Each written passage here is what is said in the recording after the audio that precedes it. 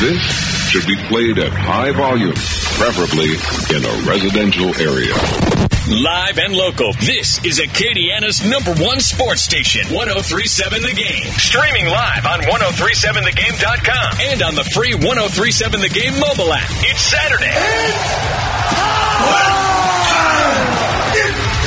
Time to take a walk on the wild side and get your Saturday started with an inside look under the dome with the world-famous CD. Do you know who I am?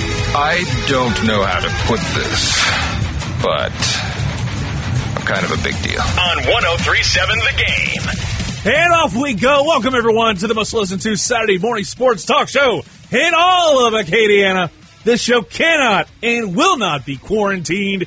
And, of course, we're talking about Under the Dome with yours truly, the famous CD, inside the 1037 The Game studios. It's a previously recorded episode of Under the Dome. Don't worry, we have a lot of great stuff to talk about. Mind you, it's not the stuff we want to talk about. We want to talk about March Madness getting started, but that's not the case. We want to talk about the NFL draft, but that's in flux. We want to talk about the world of UFC and everything in between. But, you know, the biggest thing of them all is the coronavirus canceling a lot of sports. And it is just absolutely less than ideal. And I'm not a fan of just the fact that now we're not talking about sports. We're sitting here talking about sports. And, you know, this is going to be a show that's very, very different from 90% of the shows that we have. Like most of the shows I'm on, I have a lot of fun. I try and bring some light and some brevity into the world because that's just what I like to do. I'm sitting here to tell you right now that I'm having a hard time doing that for a lot of different reasons. But the biggest reason is because of the fact that I think we need to talk about it is what happens now. The coronavirus canceled so many things. It's basically become the cancel culture. It's no longer the Me Too movement. It's the coronavirus movement to cancel all sports. College baseball, college softball, March Madness, NBA is suspended, NHL is suspended, MLB's opening day is moved back 2 extra weeks, which brings about a whole lot of other questions. But the whole thing that I'm just wondering about is what happens next. What's next for the future of sports? Because I'm going to just be upfront and honest with you. I know this is a sports station, but I'm a big wrestling fan. WrestleMania is about 3 weeks out, about to be almost 2 weeks out from the biggest show of the year going on in Tampa Bay, Florida, where several cases of coronavirus have happened, and I know there's some talk about canceling major events. This is a major event with hundreds of millions of dollars at stake, not just for the WWE, but for the entire area of Tampa Bay, Florida, and probably most of the state of Florida and the surrounding counties, because there's tons of independent wrestling shows, tons of shows going on across Tampa Bay, Florida, and maybe bleeding into Orlando. And you got the big show that I know over the years has been like over $100 million has been spent and put into these respective host cities, such as New Orleans. WrestleMania 30 and 34 were both right there. Hell, I know SmackDown supposedly is supposed to be in New Orleans this coming Friday for SmackDown. The debut of Rob Gronkowski, Gronk. But with everything going on, odds are that'll never happen. Those moments will never happen. In fact, last night, SmackDown was live from their Performance Center. Could there be a moment in time at any event in human history that could have caused WrestleMania to be canceled? I think this could be the one. You know, we laugh and we joke, you know, Vince McMahon would never cancel WrestleMania. I think this is a situation where he has no choice. His hands are tied. Do you want to risk your independent contractors, which is what they are, their health, just so you can make a few extra bucks? If Vince does that, it really shows how much of a complete and utter censored for radio he is. Because I'd love to say what I really think Vince McMahon would be if he did this. Yes, he's a billionaire, and yes, he's got more money than God, and he's willing to probably bite the bullet on this. But you got to realize Vince McMahon pretty much built that brand name, WrestleMania. The name on the marquee says that. He wants that to happen. He wants the show to go on, even if it has to be inside that Performance Center and there's nobody there. There's no crowds, because there's no way in hell you're going to do it at Raymond James Stadium. I am absolutely sorry. There is no way you'd be able to do that April 6th in just a few weeks' time for WrestleMania. There's no way that will ever happen in a million years. So I say postpone it to June. And I actually kind of threw this idea out there online on Reddit. The worst place to put ideas at, but, I decided to throw my idea into the ring. Proverbially speaking, of course. And my idea was basically you have episodes rerun from now until you're able to have the all clear and get back to focus on the wrestling. I think that's the ideal situation you need to be in. When it comes down to it, the WWE needs WrestleMania. And you need to have that. So I thought about it. You rerun all the episodes from the night after the Royal Rumble onward. You give people plenty of time to reinvest in these storylines and give it another shot. And then when you come back, you can resume everything as normal. At the end of the day, that's the only thing I can think of, because if one thing's going to get canceled, the next thing you know, you are going to wind up having no shows. And you've got a deal with the USA Network, and you've got a deal with Fox. You've got $1 billion deal with Fox to air Friday Night SmackDown live. How can you do that whenever virtually the entire United States of America, most of the world, is closed off, is shut down? All you can do is watch TV. And yes, I know a lot of people are cord cutters these days, but I think at the end of the day, you need to wind up trying to find some happy distraction. Even if it's some reruns of Monday Night Raw and Friday Night SmackDown and NXT and maybe even AEW. I hope not, because they've got a big show coming up that would be a huge hurt. That would be a huge hit for them, not only financially, but just you have all this built momentum and then it kind of just goes away in an instant. But that's the stuff that we're not sure about. Next week, we're probably going to find out a lot more about what's going to happen with WrestleMania in a few weeks' time in Tampa, Florida. But when it comes to coronavirus canceling sports across the country, across the world in some cases, I know the EPL, at this time when I'm recording it, they're considering suspending the league because the Arsenal manager tested positive for COVID-19, coronavirus. Yes, you heard me right. That's another thing. Champions League got suspended. Premier League was still going on, so it's like, okay, I'll have some Man U this weekend. That's not going to be the case. So basically, every single sport imaginable outside of the PGA Tour, which is mind-boggling, and NASCAR are suspended until further notice. The NBA is planning to be suspended activity for 30 days. Does that mean the rest of the games, just regular season, are gone? What does that mean with the timeline? Do you wind up risking a situation where you play a full-blown schedule and you don't know what the hell you're doing? You don't know what's going on. You could very well have a situation where the NBA could be playing from, let's say, April 21st. Maybe start playing April 21st and just play 2 or 3 games and move on. The Pelicans will be out of the playoffs. Alvin Gentry might be fired. But it'd all be because of an act of God instead of, oh, hey, Alvin Gentry sucks. And I think he does suck. I think he definitely deserves to be gone, but not in this kind of situation. No coach should be fired because of a situation that is completely out of their hands. No show at all. No coach at all should be canceled because of something that is out of their hands and out of their control. And, of course, we're talking about the coronavirus. We're talking about the coronavirus. And at the end of the day, this, again, recorded on Thursday. I'm going to give credit to David Begnaud, friend of the program and also a friend in general. And he actually put this out. This is Thursday. And the facts. Worldwide, total confirmed cases for COVID-19 or coronavirus, as everybody knows it as, 128,343 confirmed cases, 718 deaths, 68,432 people, according to Johns Hopkins, have recovered. So let's do the math. 128,843. 128,343. And divide that by 718 deaths. Or, excuse me, let me go to this back because I'm completely doing it backwards. I was told there'd be no math here, and we're doing math live on the air. Wonderful times.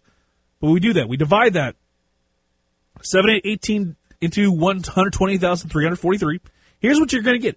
0.0055943838. And yes, I went with that whole number because I'm a madman. So basically, you don't even have like 0.01% of people who have dealt with the coronavirus that have passed on. And of course, I mean, we're just looking at this right here, right now, from the situation. And of course, more likely than not, we're looking at all the situations in the other locations, including mainland China. There's two different graphs. But again, you know, it's not a death sentence. You know, this doesn't mean it's the end of the world as we know it. I think we continue to kind of have this situation. I was talking with a friend of mine, and basically it felt like this was a situation a lot like Y2K, the West Nile virus, everything after 9/11. What happened there? We all got the bejesus scared out of us. We're sitting here like sitting ducks and paralyzed in that fear. And I think that's just where we all are. And trust me, I got that way a good bit while I was on vacation, while I was down. I didn't want to bring this up, but, you know, real life finds a way to make you break out those feelings. So a couple weeks ago, in fact, it'll have been 2 weeks tomorrow, my mom got in the hospital. Not because of the coronavirus. She had the flu, and then it escalated to pneumonia very quickly, and she's been in the hospital for the last 2 weeks. It ate me up inside to see my mother the way that she was. And it made me realize something, that who knows how much time we have left on this earth. But guess what? I'm going to go ahead and enjoy every damn minute of it. If it wasn't for Louisiana Comic-Con being canceled, my ass would be over there. If it wasn't for Cajuns baseball being canceled, you bet your ass I'll be over there. Because guess what? You know, we shouldn't be living in fear. We shouldn't be living in fear. Are the precautionary measures being taken the right way to do things? Hell yeah, they are. This was the right way to go about it because there's so many people that were going to be at risk, long-term risk of this. And yes, you know, a lot of us, maybe we're not necessarily in that category of, let's say, the older generation, the ones that have immune deficiencies. But a good bit of us know people who are in those minorities, who are part of those categories, those groups of people that are affected significantly by the coronavirus. So at the end of the day, this was a necessary thing to happen. It was inevitable. If we want to have the long-term success and basically say, hey, we want to make sure this thing is taken care of as soon as possible, we got to shut down damn near everything that we can in terms of public events going forward to make sure that we can survive the coronavirus and whatever else we're dealing with here. Because I'm sure it might be a little bit more than the coronavirus, and I know there's just so many things that we're not certain about. But one thing I am certain about is we'll get through this. We've gotten through it a lot worse. We've gotten through Hurricane Katrina, Hurricane Rita. God knows how many hurricanes I can think of off top. One of the first ones that I remember when I was a kid was Hurricane Andrew. We got through that just fine. That was a beast of a storm. And at the end of the day, all you got to do, and I kind of took a notice of this on last Friday, when I was just on vacation and go and get dinner. You know, and I saw this at Old Time Grocery, the site of where the famous CD and eventually world-famous CD came to be. And it simply said this: seek God in all things, and we shall find God by our side.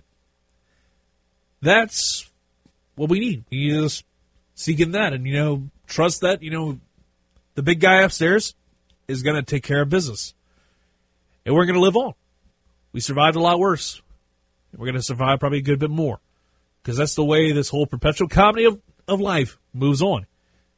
And the second sports is back in our lives, not only for this station, but for us in general, it's going to be a damn good time. And I cannot wait for that day to come when we have the umpire say play ball for the first time. I can't wait for the words Astrolaunch to ring out onto the station for the first time, whenever that is. In the meantime and in between time, I'm going to have fun. I'm going to enjoy life. I'm not going to let this cripple me. And it shouldn't do the same for you. Go out there, enjoy life to the fullest, but also make sure you wash your damn hands. You don't cough on anybody, and keep a good distance. Stay in that safe space. Don't shake hands. Don't even fist bump. Honestly, I'd almost say go kid and play. You know, if you've seen House Party, you know what I'm talking about. That's what you need to do. Enjoy life. Because you only got one of them. Going to go ahead and take a quick timeout. We'll be back with a whole lot more. Blaine Henry joining the program in just a little bit to talk about the world of MMA and UFC, and, of course, also a little bit of the coronavirus talk. Greg Peterson, 11:15, We'll talk with him about the world of college basketball. And then Ross Jackson, All Saints Considered Locked On Saints podcast. We'll talk to him about the Saints and also the coronavirus. And again, full disclosure, this show's been previously taped over the course of a couple of days. And we actually, during the Ross Jackson interview, we had the news break about the NBA's season coming to an end. So trust me, you want to hear this. The live reactions. I think this is the beauty of the show being previously recorded, because so much crap has happened over the last 48 hours. It's wild. We'll be back after this on 103.7 The Game.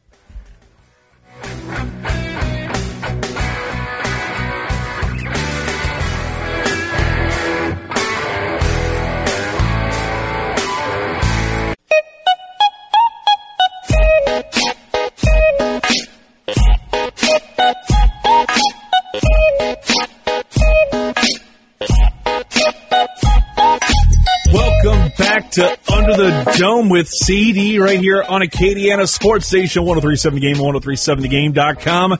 And everybody asks, what the hell are we going to talk about over the course of the next few weeks? Because if there's no sports, what the hell are we going to get into? Well, you know, I just more, in this case, want to get into some of the future talk. And, you know, I'll have Blaine Henry on to talk a little bit about the future of UFC and combat sports in general, because I think that definitely is going to be a sport that's definitely going to be criticized, what's going to happen there going forward. But what's going to happen with the XFL? Because the XFL is suspended. And now you got potentially players could be leaving. You could be gone and go to the NFL after this suspension has been announced. So XFL players can sign NFL contracts. That's going to be something to talk about over the next few weeks, because this is the second go-round of the XFL. What's going to happen to the future of a league that had such a bright one? Where we were sitting here, you know, half jokingly and half not, talking about a future with the XFL being that second tier, being that next big thing that people were going to watch in the spring, that gap between the XFL and the start of NFL free agency and the draft and everything in between. It was going to be that barrier where you could have football talk almost 365 days a year if you're in the right market. Over the last week, I've been wanting to talk to Jordy and Ben about, you know, what if there was a potential for an XFL franchise to be here in Cajun country? I know there's some talk about trying to get one in New Orleans, but I think the Cajun Field would be a great site for it, to be quite honest with you. But, of course, we're talking about the XFL and what's going to happen with its future. I got a lot of people who were texting me and going back and forth with me about what the future could be of the XFL. The XFL put out a statement on Thursday, which is at the time this is going to be taped. Currently, the XFL will not be playing its regular season games. All players will be paid their base pay and benefits for the rest of the regular season. Great move. All XFL ticket holders will be issued refunds or credit towards future games, because the XFL is committed to playing a full season in 2021 and future years. I hope the XFL can return in 2021. And I think they have a good chance for that to happen. And my question is, you know, how do things go with the XFL in its third reboot, I guess, because they're kind of rebooting after only playing a half a season? I think there's a solid chance where they can bring it back. And I'll tell you why. It's not like the AAF, where they ended because they assumed they had money And they didn't. I can hear Steve Spurrier saying that in my ear right now about, hey, they assume they had money. You know what happens when they assume, right? I'm doing a very bad Steve Spurrier impression, but just visualize. I think I've got the video on YouTube, 1037 The Game on YouTube. Search that. You'll see what I'm talking about. Steve Spurrier talking about the AAF and the failure that it was, and also talking about potential coach in the XFL. He's flexible with it. Maybe there's a team in Orlando that could wind up happening. But that's a different conversation for a different day. But what happens with the XFL? I think it sticks around beyond this season, and a lot of it has to do with the fact that there's one man and one man only that can determine that. And that one man is Vincent Kennedy McMahon with all the money that he has. He's a billionaire. A billionaire. And there's money behind it. There's actual, honest-to-God investment. So I think there's every chance for the XFL to make the comeback. Is it going to ramp up? I don't necessarily think so. But it's a step in the right direction. I just can't wait to see what happens with the XFL going forward if it returns. If it doesn't, it's just another disappointing moment in the legacy that is Vince McMahon. You know, it goes in with the WBF. It goes in with, all the other stuff that he's tried to do. The original XFL. All the things he tried to do outside of the world of pro wrestling, and it fails. But we're going to go ahead and take a quick timeout, and we're going to come back with a whole lot more. You're listening to Acadiana Sports Station 1037 The Game at 1037thegame.com. Blaine Henry, Fight Library Podcast, next.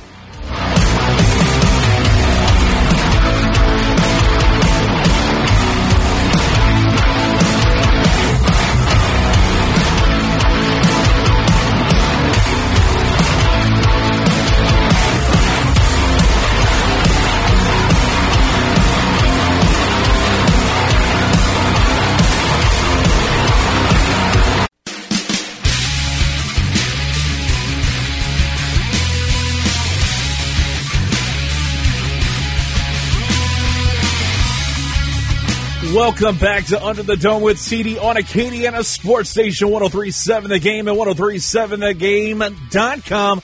Live as always from the 1037 The Game studios. Excuse me, kind of a slip up there. Right now we're going to go over to the game hotline 337-706-0111 to talk to our guy who covers the world of MMA unlike any other of the Fight Library podcast. We're talking about to Blaine Henry. Blaine, what's going on, dude? What is up, Clint? How are you doing, my man? Thank you for having me on once again ahead of this giant mega fight of Khabib and Tony. I'm so excited. I think everybody's excited for that one. It's coming up before too long. But before we get to that, we need to take a step back. And before we even get to some of the stuff with the UFC, I want to get your thoughts. You and I talked about this more off-air through text, but what were your thoughts on the Fury Wilder 2? Did that live up to all of your expectations? Absolutely. We talked about it, and I said I was pulling for Deontay Wilder, but I thought Tyson Fury was going to get the job done. I did not see Tyson Fury knocking out Deontay Wilder in the way he did. He came in there and executed a game plan. He showed that he learned something in that 12th round he got knocked down in the first fight, that Deontay Wilder does not play good off of his back foot. He needs a crow hat to, or step forward, I should say, to land his full power. And if you have him pedaling backwards and you pushing the pace, he doesn't stand a chance, and Tyson Fury proved that. I mean, we got to kind of also give a lot of credit to Wilder's kind of plan backfiring a little bit, kind of focusing on just trying to get that one punch. He wasn't even going to get all that strength. You brought up the fact that back foot, I mean, his legs just weren't kind of underneath him for much of that fight. A lot of it had to do with that Megazord-looking outfit he had. I have never seen anything quite like it. I think it's safe to say he's retiring that gimmick. Yeah, it was weird. That's boxing does stuff like that all the time. I remember Anthony Joshua got on a stage, and the stage lifted up about 10 feet in the air and shot fire from it. There's about times and circumstance in boxing. So, I mean, I see Wilder doing something similar, but it won't be a heavy costume like he had. I don't buy the 40-pound excuse because he was on Joe Rogan's podcast saying he trains with a 45-pound vest. But, you know, he'll probably abandon the gimmick. I think everybody should be abandoning a gimmick where you're having to kind of do that kind of stuff. I think everybody should be adopting what Tyson Fury did, where basically you get the King's entrance and you don't have to walk worth a damn. You actually just have them carry you to the ring. Maybe not with Patsy Cline every time, but still, I think that might be the strategy people might wind up using more and more. Yeah, that was super cool, actually. And I'm not a fan of the whole boxing entrance thing, but I did like Tyson Fury's entrance where he was riding on the throne and he had people carrying, and that was cool too. Talk right now with Blaine Henry, Fight Library podcast, and now we're going to kind of take a look back at what happened this past weekend with an absolutely fantastic card on paper that kind of exceeded expectations, especially with the penultimate match in the women's strawweight division. You're going to give me some help, a little tutorial on how to pronounce some of these fighters' names, because I'm having a hard time trying to figure. I was talking with somebody the other day. I was having a hard time trying to figure out how to pronounce their name.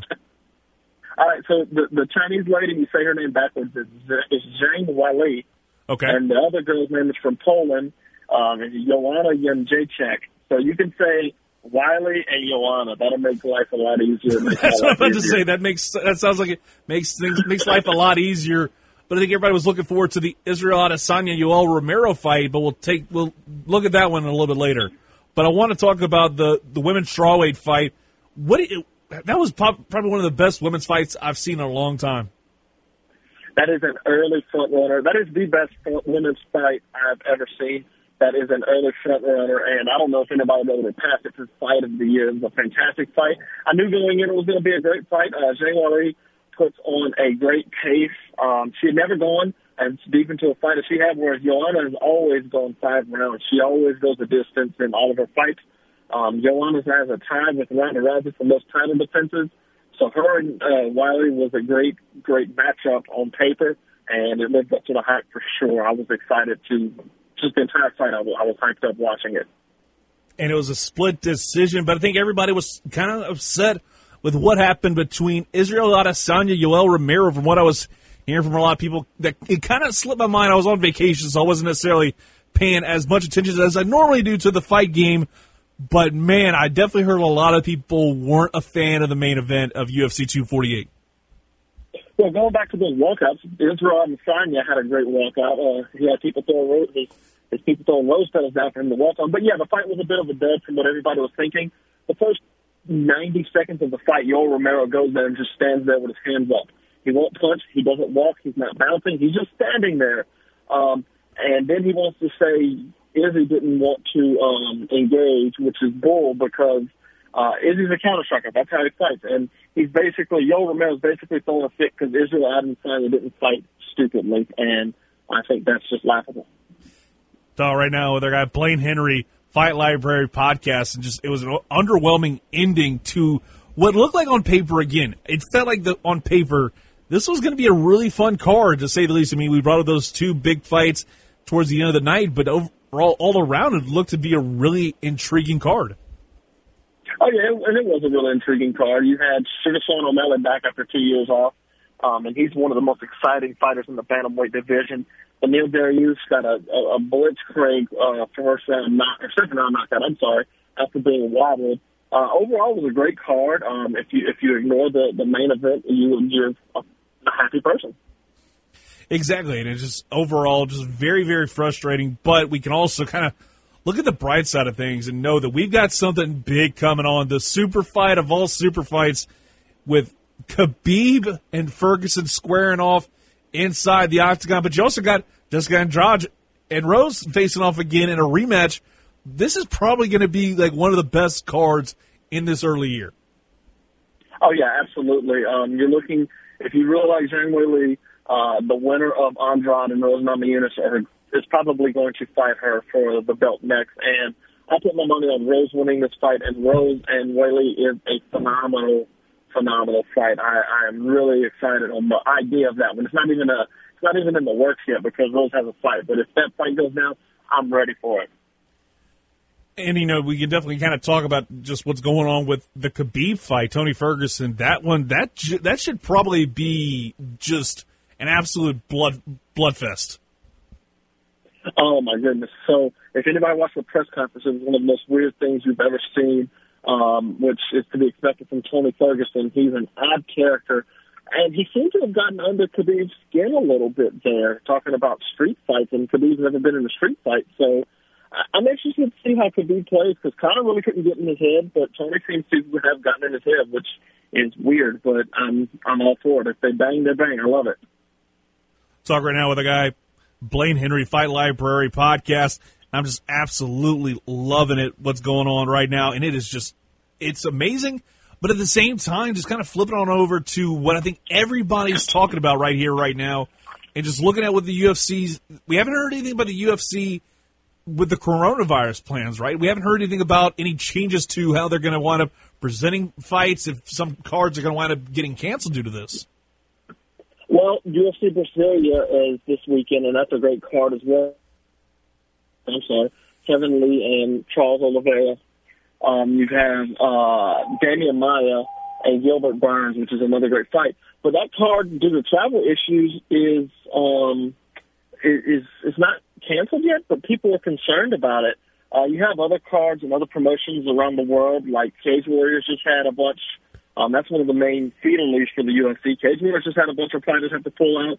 Italy has had a lot of promotions have to cancel fights. The newest promotion, Aries FC, had to push the card back from April to October. So coronavirus is sweeping around everywhere, and I have a feeling that some of the fights for this weekend's card might not come to fruition, and if not, it'll be next weekend's card. We'll definitely have it hits. I know a lot of the time fighters do they travel in advance down to where they're going to fight, so most of them are probably in Brazil right now. The UFC also likes to stack cards with a lot of more local fighters, so Brazilians are already in Brazil.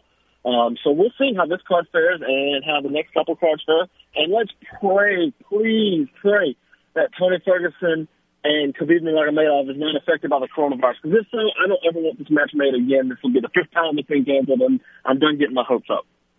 Exactly. We're just kind of sick and tired of all the getting our hopes up, but my question to you next is this: when it's stick with the coronavirus for a minute, Blaine, is would you be okay? And I know March Madness, they're going to wind up moving to having just a completely empty arena for all those games outside of obviously the bare essentials.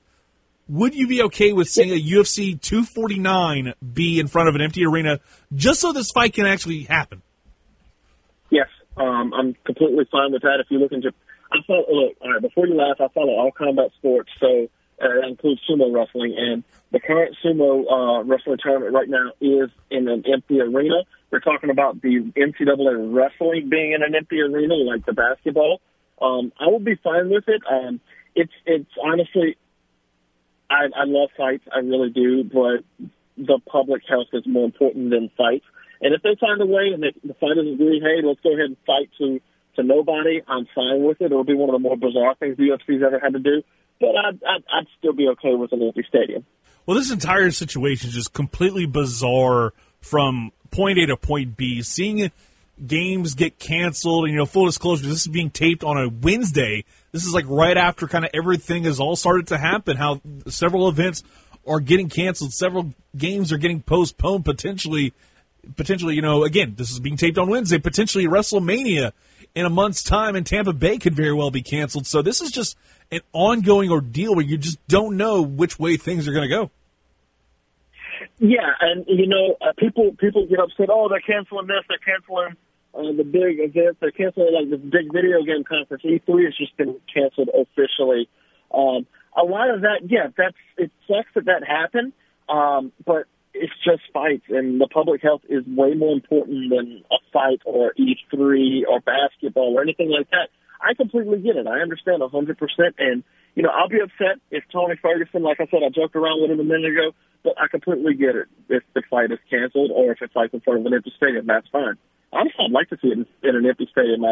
That would be an interesting highlight, let's say. I'd have to agree with you. And a couple more questions here, and I'm going to lump these two together because I feel like this is just an interesting way to handle this. So I'm going to try and make sure I say this the right way. You've got Dustin Poirier and Dan Hooker in the works for a UFC San Diego main event on May 16th. And then we've talked about it, but it looks like it's official right with Maurice Hooker and Regis Prograis squaring off. What is it with guys from the state of Louisiana facing guys with the last name Hooker? What is up with that? I've never noticed that. Oh, my gosh. I don't know, man. I don't know. It has to be something with the New Orleans connection or something. Huh? But isn't it just weird? Yeah. I didn't. You just brought that to my attention, and oh my gosh, I've never noticed that. That's crazy. That's crazy.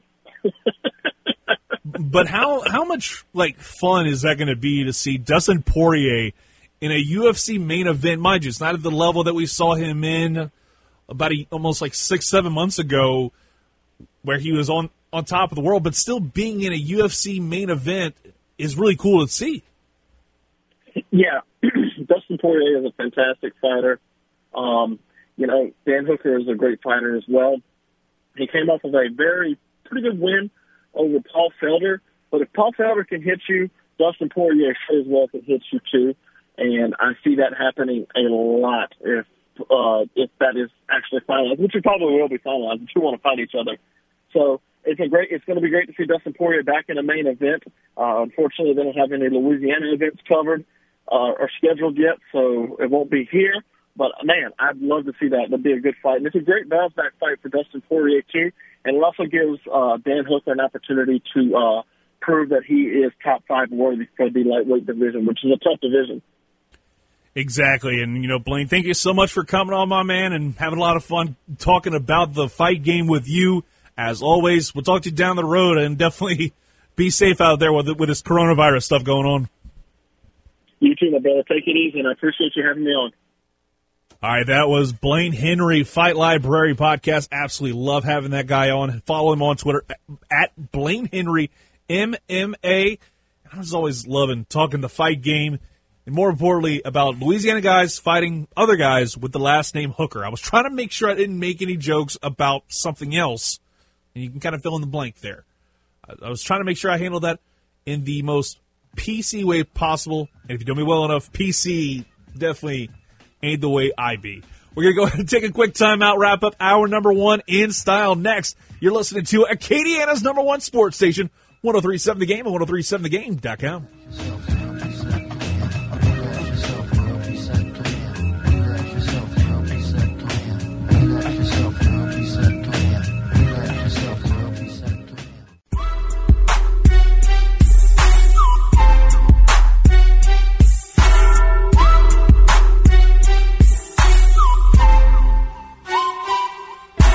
Welcome back to Under the Dome with CD. We setting it off in this piece. Hopefully you have a great rest of your Saturday morning and enjoying yourself. And I am just absolutely looking forward to just crushing on this. Again, it's just a pretty decent Saturday afternoon. It's not necessarily the greatest.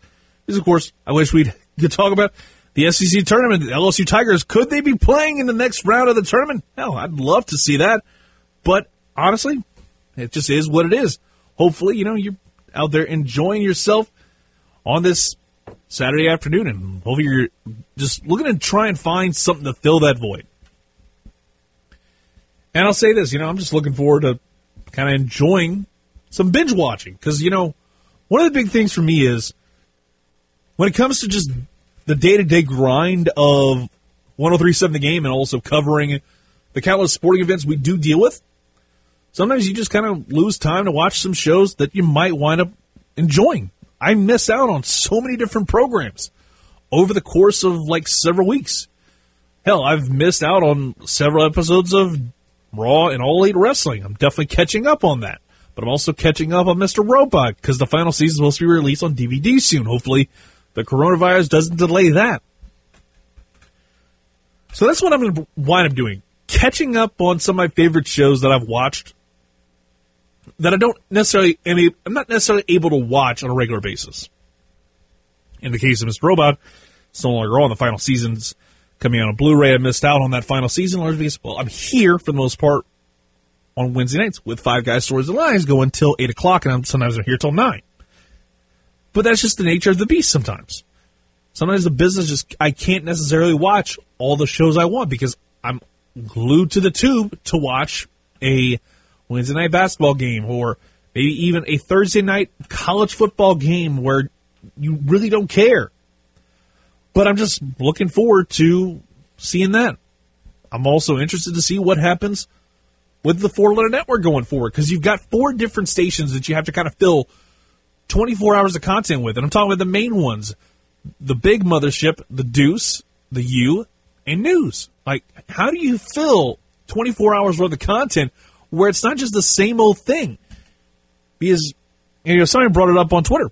Bring back ESPN Classic. Put that on the Deuce. Bring back that old stuff, because they've got so much old archive footage.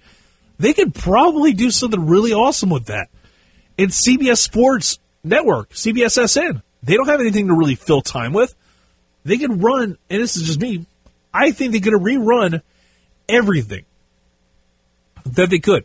I'd say, and this is something that I'm just throwing out there into the ether, CBS Sports Network, which airs Jim Rome in the simulcast, they need to rerun every single game from the NCAA tournament from start to finish. Maybe condense it a little bit, but I think you can do every single game from the NCAA tournament last year to at least give us something. Give us something to whet our appetites for the NCAA tournament returning next year. This is the first time ever, if I'm not mistaken, that things could happen. It's the show must go on when it comes to sports radio. We're going to have to kind of figure out what we're going to talk about. I was talking with Jordy before I wound up going on my little mini vacay. I was originally supposed to go to Houston, but I mentioned earlier my mom was in bad health a couple weeks ago. She's still in the hospital at the time of this recording on Thursday. And that already canceled it. I already had vacation day planned, so I took the day off. I also said, just take the rest of the weekend off. Just go ahead and enjoy it. I wasn't going to cover Cage's game on Sunday. That got canceled. So I'm kind of just sitting here, spitting in the wind, looking to figure out something to do. I'll probably binge watch some stuff. I'll probably kick back, relax, and enjoy things. And come Monday, the show must go on. We'll figure out something to do. And one of the ideas I talked about with Jordy was a watch-along of his 1980, the only time LSU won the SEC title.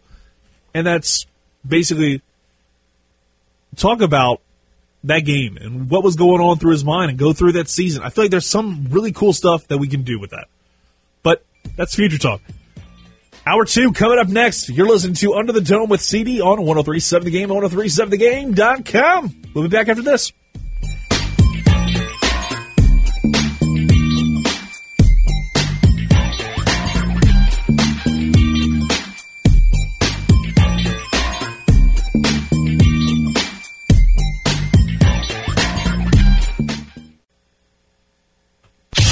This should be played at high volume, preferably in a residential area. Live and local, this is Acadiana's #1 sports station, 103.7 The Game. Streaming live on 103.7thegame.com and on the free 103.7 The Game mobile app. It's Saturday. Time to take a walk on the wild side and get your Saturday started with an inside look under the dome with the world-famous CD. Do you know who I am? I don't know how to put this, but I'm kind of a big deal. On 103.7 The Game. And off we go. Welcome back to the most listened to Saturday morning sports talk show in all of Acadiana. Under the Dome with CD on Acadiana's #1 sports station, 103.7 The Game and 103.7thegame.com. Sports talk, we'll see what we can do in terms of sports talk. Easier said than done, but at the end of the day, we got to try and move forward and try and figure out what the hell we're going to talk about over the next, presumably, 4 weeks. Are we just going to do mock drafts every week? Are we going to continue to try and go down that primrose path? It's interesting, to say the least, when it comes to the world of sports and what that means for us. Sports is always going to be a big distraction, a point of, basically, it's that thing that can take your mind off of a lot of different things. Trust me, sports has gotten people through a lot and helped people feel better sometimes. I can think of several different reasons why I love sports. And I think it's largely because of the fact that sometimes you just need a momentary distraction to kind of an escape from where you can say, hey, I'm going to go ahead and enjoy my life instead of being in fear all the time.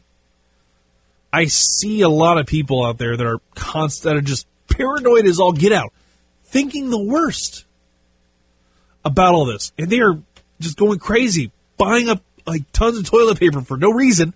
You don't need that much toilet paper. I mean, I think you probably have about like 24 to 30 in one of those big things of toilet paper. You probably need like maybe 2 of those. Let some people have some. That's something that really kind of just burns my beans. Seeing people out there buying up every single bit of toilet paper.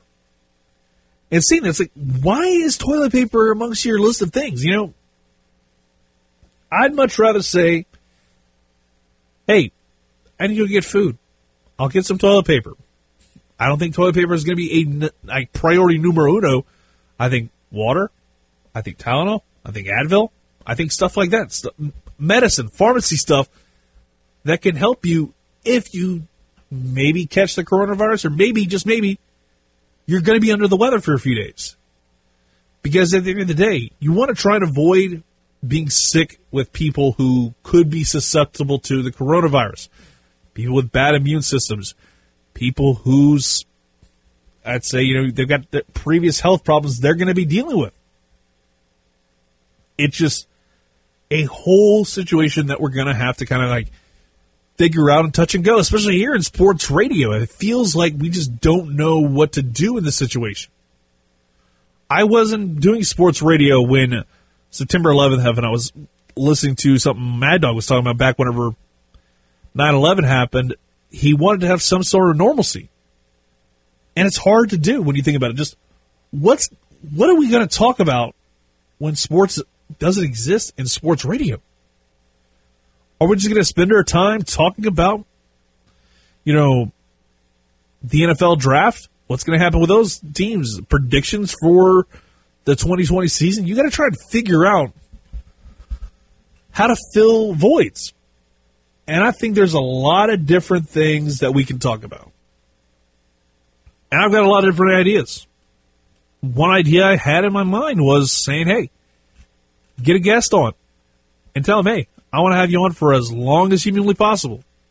Let's say a guy like Jake Delhomme. Fill an hour of content with that and make it very much more of a shoot. Just make it more of an interview where it's about them. It's about their life story.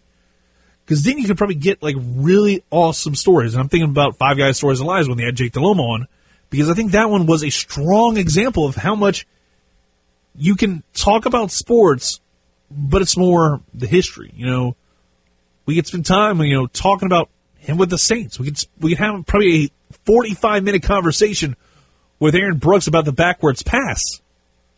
But at the end of the day, you know, I'd like to know what happened. Like, what was his reaction whenever things ended during that just god-awful 2005 season with Hurricane Katrina and everything that he dealt with. And then after that, he gets released. Jim Haslett gets fired. He's gone.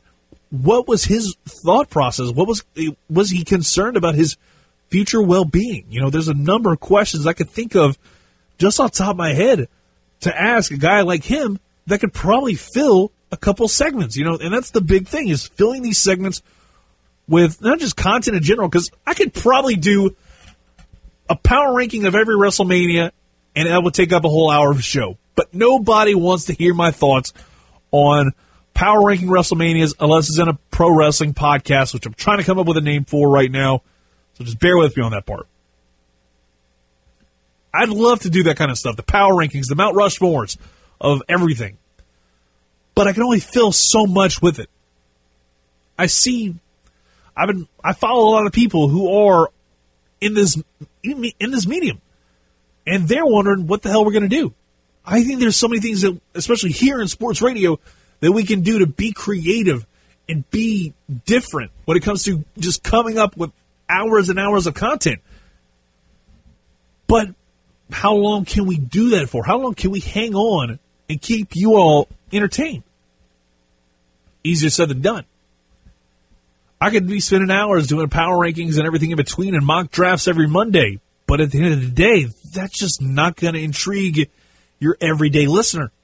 That's not going to intrigue you. That's what I want. I want to be the person that kind of intrigues and makes you think about things. Sure, I like to be entertaining as hell, but guess what? I'd like you to take away from this show a lot of different things. I opened the show talking about how my mother, she's been in the hospital for the last couple weeks, and I didn't expect to really bring that up heading into today's show, heading into the recording studio. I did not expect to talk about that when I'm inside the 103.7 The Game studios. But I needed to. It was therapeutic. And maybe you've had a loved one kind of deal with something that was that they were in the hospital for several days or even weeks. I honestly didn't ever want to talk about it on the air because it was like the day it happened, it was so nerve-wracking because I didn't know what was going on. I didn't know what was next. And there was so much uncertainty. A lot like what maybe a lot of you are feeling. Maybe what a lot of the people in the NFL, the NBA, the MLB, the NCAA are feeling. There's so much uncertainty. There's so much, I don't know what's going on. And it's hard to kind of figure it all out. Sometimes you just got to sometimes you just got to go with what feels like the best possible option to move forward and set yourself up really nicely for success long term rather than risking stuff for the short term. I think that's what everybody did, and it was the right thing to do. Sure, it might suck for us not to talk about all things sports on a sports talk station, but, we can have a lot of different fun with it. We'll go ahead and take a quick timeout. We'll be back with more Under the Dome with CD on Acadiana Sports Station 103.7 The Game, 103.7thegame.com.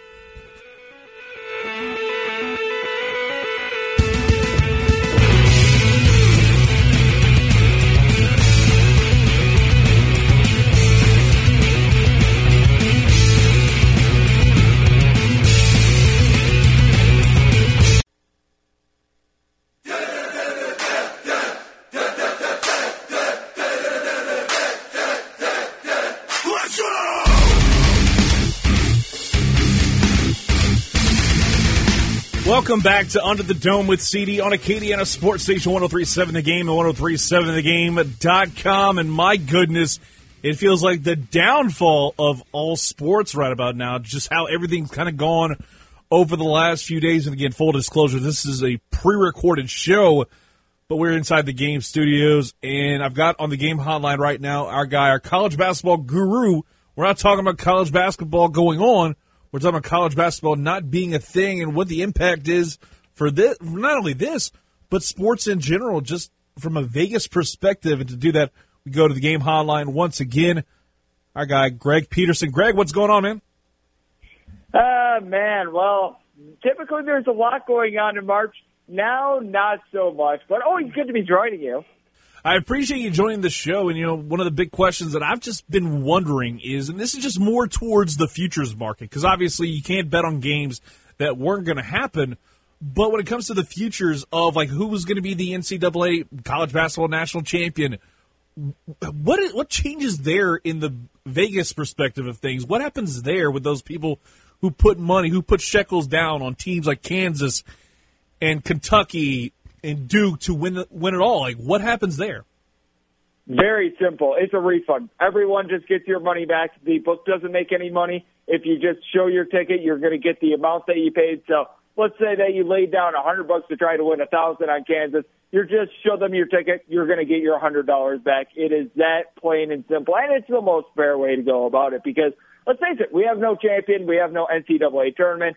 So even if you would have had, say, a team that wound up getting knocked out, like Georgia State wound up getting knocked out of the Sun Belt a couple days ago. If you had a future ticket on them, well, congratulations. You just avoided yourself a beat because you're going to be getting your money back. That's the way that they're handling it up for everything. I like the way they're handling it because at the end of the day, you just don't have an official champion. I'm sure the NCAA might that's another thing I want to ask you. With the NCAA, could they retroactively basically say, hey, the AP number one heading into the final week, heading into the championship week, is the national champion? I don't think that would be a good way of going about it, because then you would essentially have voters voting on the champion, and I don't think that we want to be going down that rabbit hole. So I think it's best to just leave it vacant, because as we were talking about as well, this is one of the most open years ever that we've seen in college basketball. To just give Kansas a championship without playing any sort of a Big 12 championship tournament or anything like that, I think it's best to just leave it wide open. This is just essentially a lost cause for any sort of a champion. I mean, it's unprecedented territory, and it's resulted in an unprecedented result where we don't have a champion. It's just such a weird situation right now. For the first, if I'm not mistaken, Greg, this is the first time ever March Madness has been completely canceled. Yeah, this has to be. I mean, maybe the last time we had it was before there was an NCAA tournament. I think that's like 1930-something. I remember the Oregon team wound up winning the NCAA tournament, I think, in 1939. So we have to go back to 1938, and back then there were 8 teams in the NCAA tournament. So it's one of these spots in which we've never seen a cancellation like this before. We do remember there was a time in which the NIT was actually bigger than the NCAA tournament, but I mean, this is just something that we've never seen before. It almost reminds me of, and I hate to bring it up, you remember that one week in which, because of 9/11, the football games and everything like that, they were all postponed for a week. It's like that, only we're not going to be getting college basketball at all. We're not going to get college basketball at all. And, you know, over here in the Acadian area, we love our college baseball. We love our college softball. That's canceled as well. So it's like a double whammy. And now we're just ironically, now we're waiting for baseball to get here. And they push opening day back 2 weeks. And I know you definitely spent some time putting money on baseball. How much does this kind of change the way you go about things on a daily basis over in Sin City?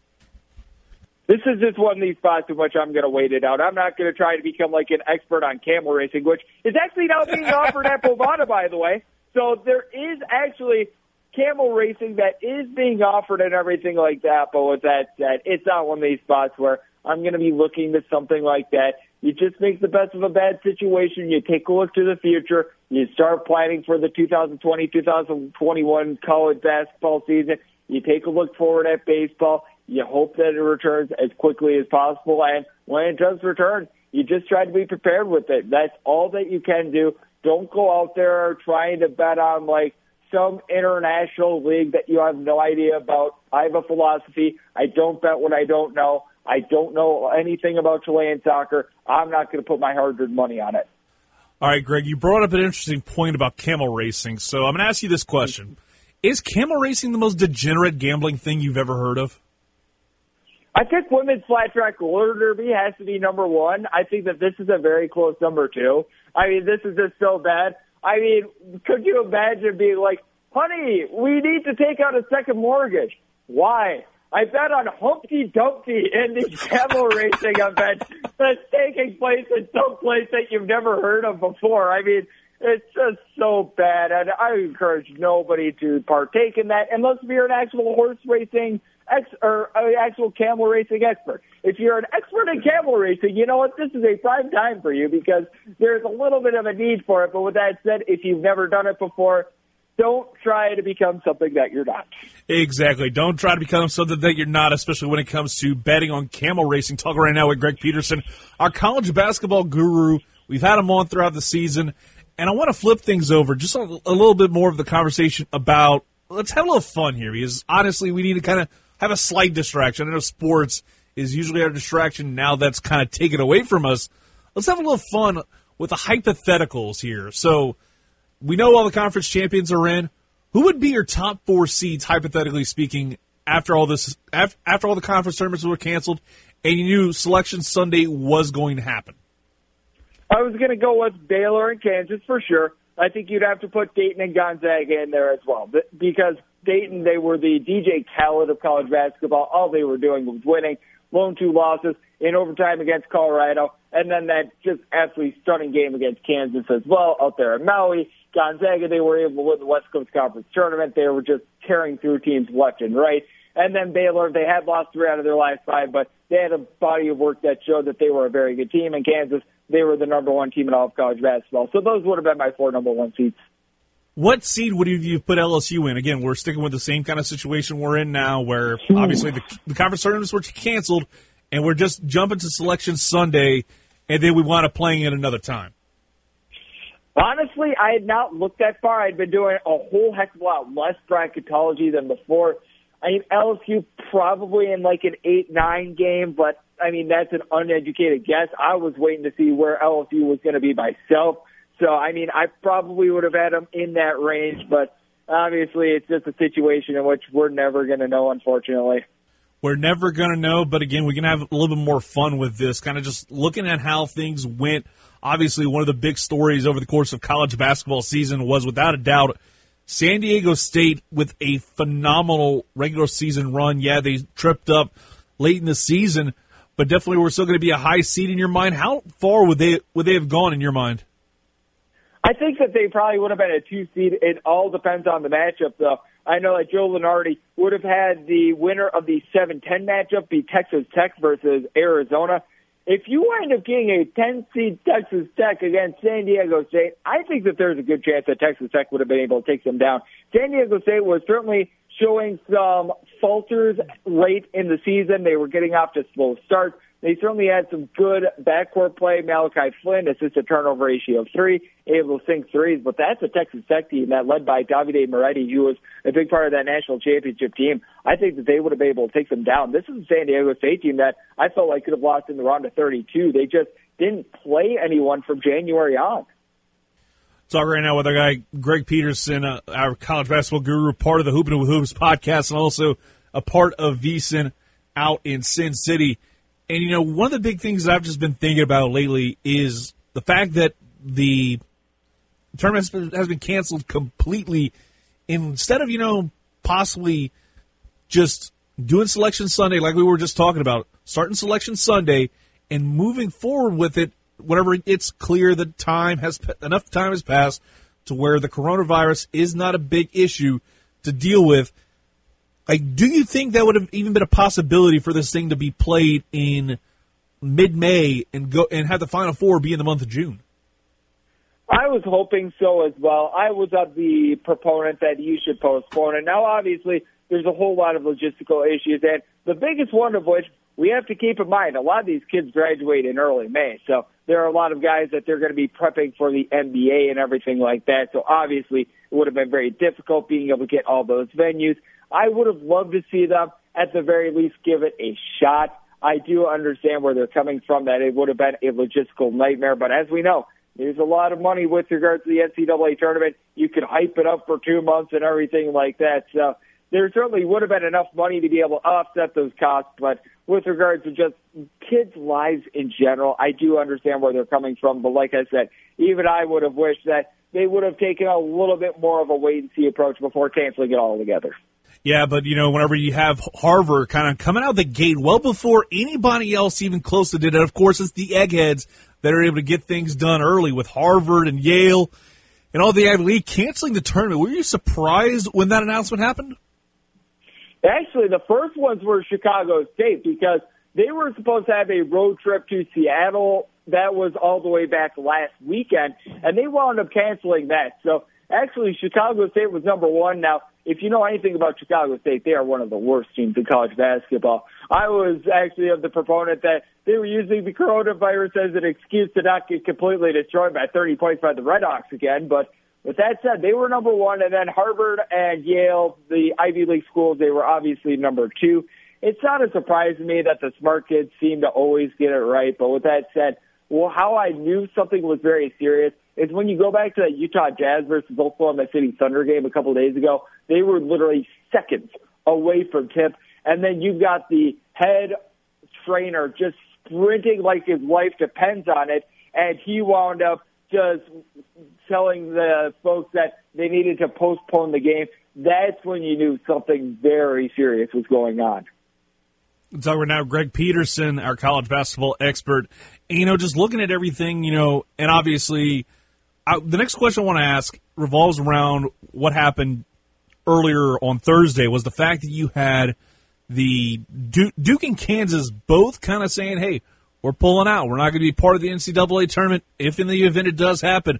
How much did that have to do in your mind with the entire tournament being scrapped because of the fact those two are such ratings draws? No matter how many people love to hate guys like Coach K and love to hate guys like Bill Self, how much did that have to do with the decision in your mind? When I saw that Kansas was pulling out of the NCAA tournament and Duke was as well, I knew that there was going to be no NCAA tournament.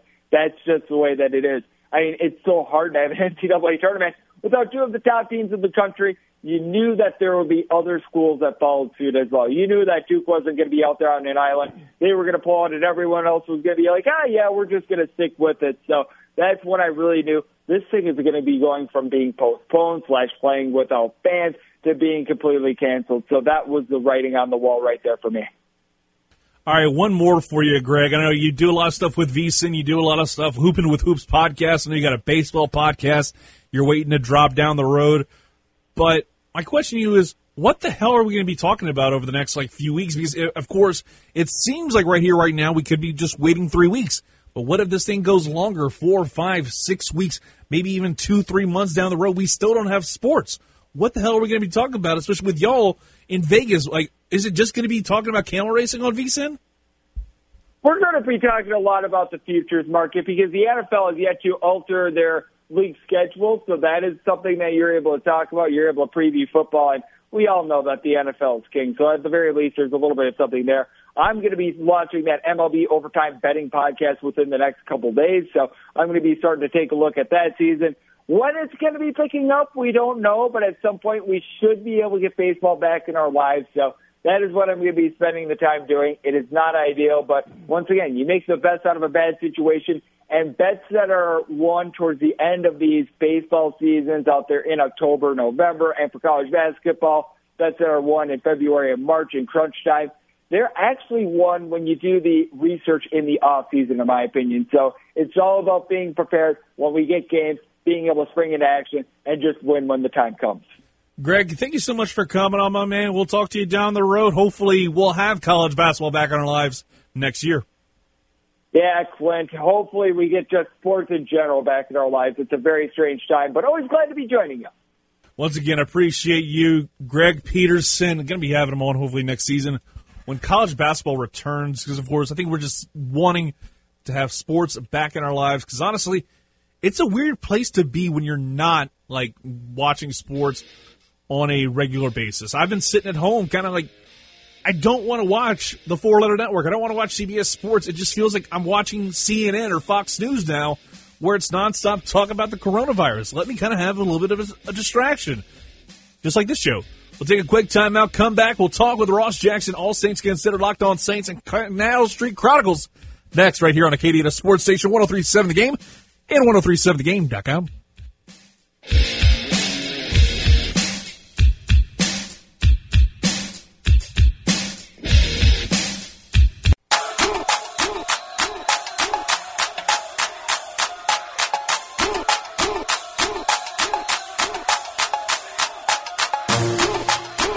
Welcome back to Under the Dome with CD on Acadiana Sports Station 103.7 The Game, 1037thegame.com, live inside the 1037 The Game studios. And we got On the Game hotline. When you hear that music, you know exactly who we have on. I shouldn't have to say it, but I'm going to say it anyways, because it's been a good while since we had him on. And why not get him on just ahead of NFL free agency? Hopefully the NFL draft, we'll see with all this stuff going on. Ross Jackson aboard the Game hotline, All Saints Considered, Canal Street Chronicles, and the Locked On Saints podcast. I feel like this man is absolutely just going to take over the world of Saints coverage. Ross, what is going on, brother? Hey, brother. Doing well, man. Very glad to be here. It's a wild time, but glad to be able to kick it with you here for a little bit. Thankfully, the coronavirus can't be transmitted over the phone line, so I think we're good. We hate to make light of this kind of stuff, but, I guess it's the fact that you and I both are relatively young, but we still have seen the Y2K thing, the swine flu, the bird flu, all that stuff. We've kind of been through the gambit of all this, but I think this one's just hitting on another level. It really is, man. It really is. Just the worldwide spread of this and the reaction to this is kind of something that we haven't experienced before with those things. I think Y2K was probably the most doomsday-y of all of the things that happened, where you actually saw the daily effect. And so this has been kind of eye-opening to see the full, just person-to-person effect day by day throughout all this. But you're right, man. We got to keep making. Look, we're good. We can always talk football. We can always do this over the phone. So as long as we can bring some happiness and some distraction to people, I'm here for it. Exactly. Always willing to have a bit of distraction, and, we'll start things off having a little bit more fun with this, because obviously March Madness, it's not canceled, thank God, but we're talking about what's going on with it is obviously you have the March Madness. No fans are going to be in there. So, and I saw somebody bring this up as basically, would you like this to be piped in or the natural sound? I'm like, why not pipe it in? Make it sound like an Atlanta Falcons game. Yeah, exactly. There you go. I mean, it's been proven to be something that they can do. It doesn't work for you, obviously, with the Atlanta Falcons, but it doesn't do anything for you. But no, absolutely. Pipe that crowd sound in there. Make sure that they, feel like they have something to play for in there. Because, the fans and the all of that reaction and everything just helps that adrenaline flow. But I'll tell you what, too, it will be interesting to just kind of watch these guys play and see if they take on kind of the attitude or the rhythm of like a pickup game. You know what I mean? And maybe just jawing at one another and at one another and just kind of having that kind of a game. And so it'll be interesting to see exactly how the no fan thing affects all of it. All right, Ross, full disclosure, this is being pre-taped. It's a Wednesday. And again, this whole show is pre-taped. I'm kind of out of town right now. But I saw this pop up just moments ago. The NBA suspending the season until further notice after Rudy Gobert tested positive for the coronavirus. Boy, this whole thing escalated quickly. This really did. Like, just earlier today, it was kind of like everybody sort of felt like they were in a place where it was, all right, things are kind of being managed, and they're gonna play the games, but we're not gonna have fans there. It's gonna be select family, and now all of a sudden we're talking about suspending the entire league. Like, this is all so wild.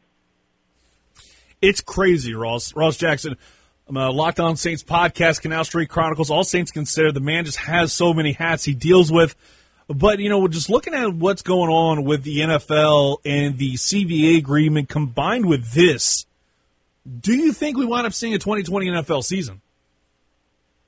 At this point, I will cast my vote in the positive that yes, we will see a 2020 season, just because there's so much time between now and when that 2020 season begins.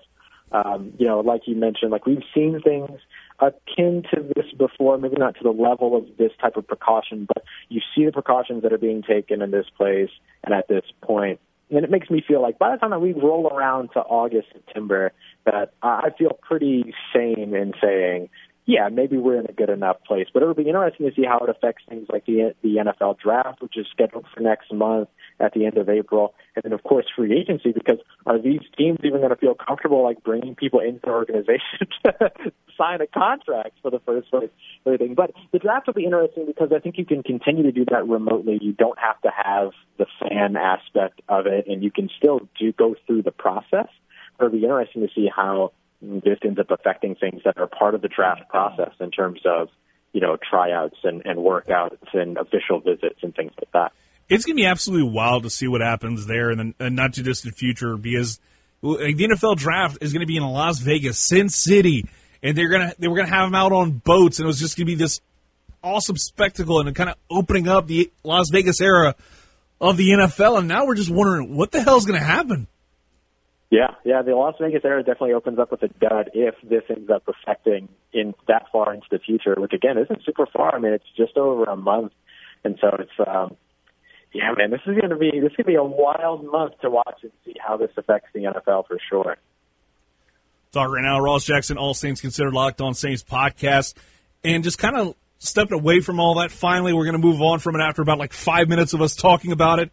Let's step away from that and look at what the Saints have done so far in this early offseason. Yes, the new year hasn't started yet, but looking at what they've been able to do so far, Taysom Hill, the first-round tender, does that almost secure him sticking around for at least one more year? Yeah, I think so. I mean, I think one of the reasons why you put a first-round tender on him is because you truly don't believe that another team is going to be willing to make an offer at the risk of a first-round pick for Taysom Hill, even though we love Taysom Hill and we know that. We know that he's somebody that is a big-time I'll say Kickstarter for the New Orleans Saints in terms of the momentum and the way that they're able to get things going with him. But you put a first-round tender on him so that you deter as many teams as possible. That sort of gives you a buffer. The attempt right now is to try to work the contract out before free agency opens up on right now what is supposed to be the 18th next Thursday. But if they can't get that deal done by any stretch of the imagination, or they're not able to come to an agreement, or perhaps the CBA gets pushed back further, which could affect those contract negotiations, then it gives them a little bit of a buffer in terms of keeping other teams at bay while they can continue to deal with his contract. And then, of course, if nothing happens, then he's on a 1-year, somewhere around $5 million contract as a restricted free agent. And, just everything that's going on right now, Ross, is I think we need to kind of just look at the first things first. Drew Brees, he says he's coming back, and he says he's going to be part of the Saints in 2020. Why hasn't a deal been done yet in your mind? That's a great question. And for me, it has everything to do with the CBA. The intent was, and still is at this time, to get Drew Brees' contract done before free agency opens up on the 18th. I think that's very much still the intent. But when the original deadline was supposed to be tomorrow night, so essentially right before midnight over on the Eastern Standard Time, and that was supposed to be the deadline for the CBA, for that CBA vote. And then when the CBA is established and either ratified or denied, and then that gives the teams the idea of this is the CBA that the contracts are to be structured under, gives them all the information they need to know about voidable years, about team options and team control, which they really don't know right now as it hangs in the balance with whether or not this new CBA is going to kick in time, or if they're still going to be operating under the CBA that they assume they'd be operating under through 2020. So until that contract and that CBA vote is done, you might see the Saints and other teams, as you've seen already, hold off on those larger contract negotiations because they're not really sure which agreement their contract's going to be operating under at this time. And then we just look at what they did with the Taysom Hill, that first-round tender. Does that mean we see Teddy Bridgewater just go away now? Yeah. I mean, begrudgingly. I think that's pretty accurate, actually. I don't really see a reality in which Teddy Bridgewater is a part of the New Orleans Saints next season. Not that I don't want him there. I'd love to see him here. But the issue is that, look, they're working on this new contract for Drew Brees now. He's coming back for at least another season. They're going to work to keep Taysom Hill around as well. And Teddy Bridgewater has the opportunity now to find a starting position in the NFL. And I think if he can find it, he should absolutely take it. I think the only thing that would keep him in New Orleans is if for some reason there is no starting position available and no team that's looking to bring him in as the starter. But I just don't see that as a reality. I think you'll see Teddy Bridgewater as a starting quarterback in the 2020 season.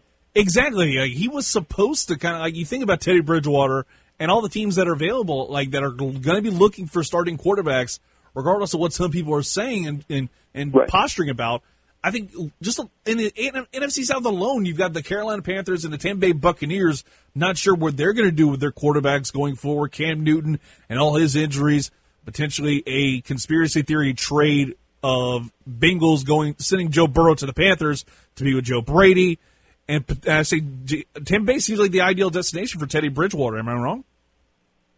No, absolutely. I mean, he's going to get interest from a lot of other teams, and there's going to be, and that's the thing. You talk about divisional teams and everything like that. You see the Tampa Bay Buccaneers were a team that was interested in them. Carolina Panthers could absolutely be a suitor depending on what goes on with their quarterback situation. And so to see him remain in the NFC South could actually work as a plus and a minus for the Saints, honestly, because it's a minus in that your guy has now gone to the NFC South, but you know what Teddy Bridgewater can do, right? You've worked against him in practice several times, so you have a little bit of an idea with him.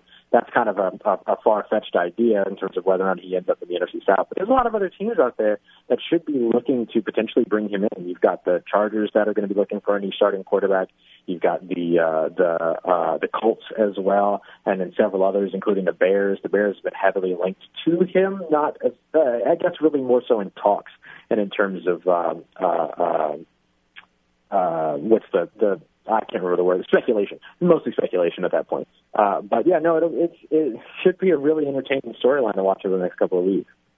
And just looking at some of the other notable free agents that I think everybody's going to be talking about going forward, Von Bell, I think definitely is going to be a guy that you need to kind of at least think about as a guy to try and re-sign and get him to stick around? Because I think that safety position is going to be a big key for him going forward.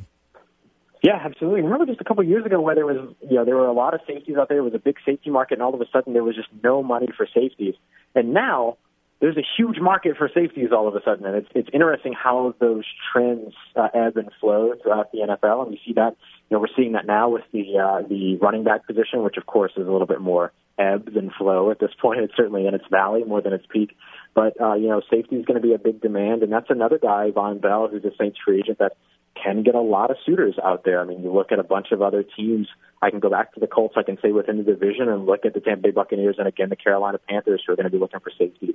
Miami's a team that's probably going to be very interested in Von Bell as well. But I look at Von Bell as sort of priority number 2 behind the 1A and 1B that are Drew Brees and Taysom Hill. I think that he's a guy that the Saints really, really want to keep in the building. He's somebody that's improved every single year, added an element to his game every single year, and now it's an opportunity for him to get a paycheck. But look for him to potentially be one of those guys that you can file under the Mark Ingram category from last year as a beloved Saint that perhaps gets the idea that he can make more money elsewhere and then ends up taking ends up passing up on an opportunity to re-sign with the Saints to try his luck elsewhere and see how it works out. But I'm hoping, my fingers are crossed, that the Saints will find a way to retain Von Bell. Talk right now with Ross Jackson, All Saints Considered, the Locked On Saints podcast.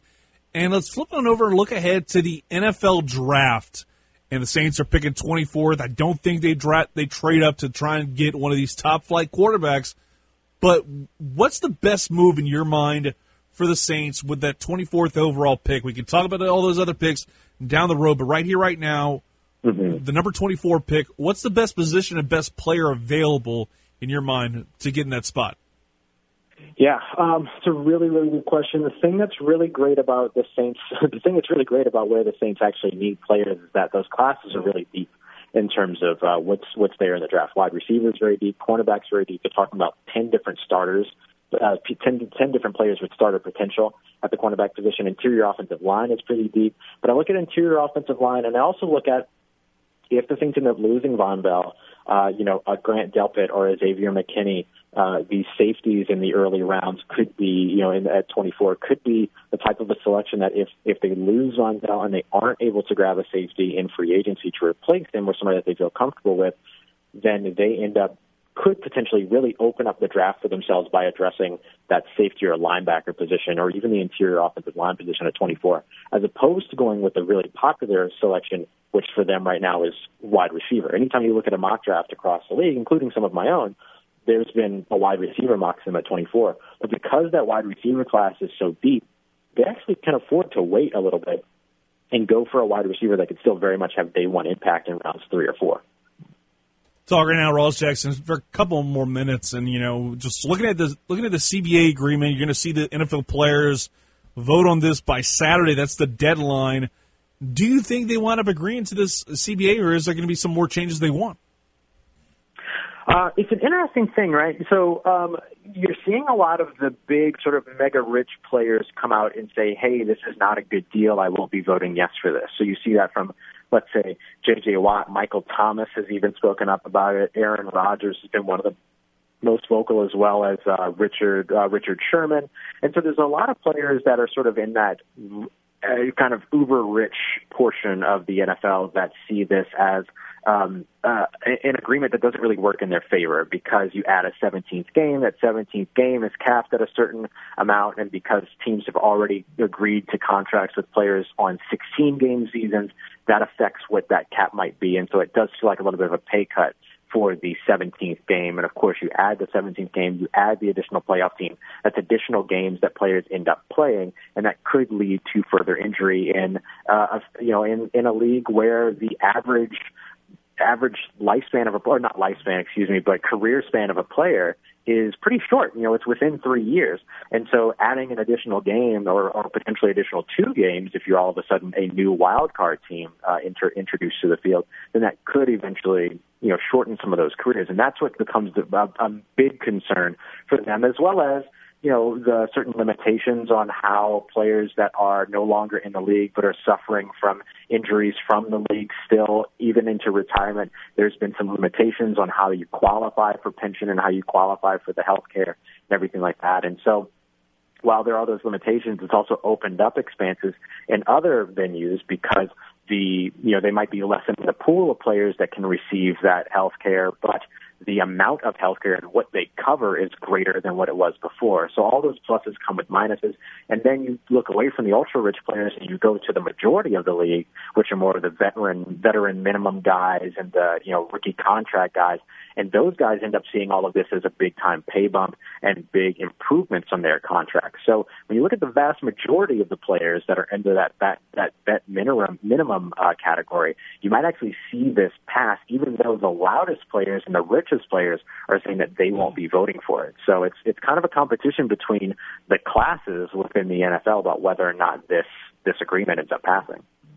Ross, thanks so much for coming on, my man. I'll talk to you down the road. Absolutely, brother. Looking forward to it. All right, that was Ross Jackson, All Saints Considered, Canal Street Chronicles, Locked On Saints podcast. So many things, so little time. And we're about to take a quick time out and wrap up the show in just a little bit with one final take. You're listening to Under the Dome with CD right here on Acadiana Sports Station, 103.7 The Game and 103.7thegame.com.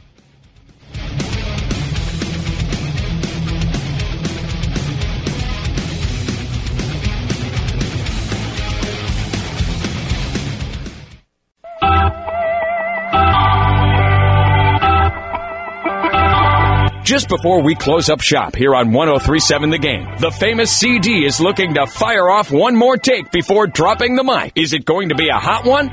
Or is it going to be the one that he'd like to take back 6 months down the road? Let's listen in and find out. Hey, we got one more take, and I think it's just something you need to just take home with you and think about and stew about, but in a good way. The future of sports is fine. I think everybody is concerned about what could happen in the future. I'm definitely in that boat, but you know what? We've been through a whole hell of a lot worse, and baseball, football, all the sports returned. I brought up September 11th earlier. 9/11, we saw baseball bring us back to normalcy. The second that comes back, we start getting back into our normal pattern. I will get through this. We shall overcome. So at the end of the day, everybody wants to be concerned, and I think everybody has the right to be cautious about a lot of things. And this is one of those. But at the end of the day, don't let that paralyze you. Don't let that kind of eat at you to where you don't do anything, where you just sit at home in fear. And eventually when this whole thing subsides, you're still living in fear. You're still kind of building that bubble inside. Don't let that be you. That's about all I got to say here on the show. I'm about to get out of here. Have a great rest of your Saturday afternoon. I'll be back with you next weekend Under the Dome with CD. Who knows what we're going to get into? Because, boy, we got 120 minutes or so to fill, but only, and I say only, so much non-sports stuff to talk. You're listening to Acadiana Sports Station, 103.7 The Game and 103.7thegame.com. Peace!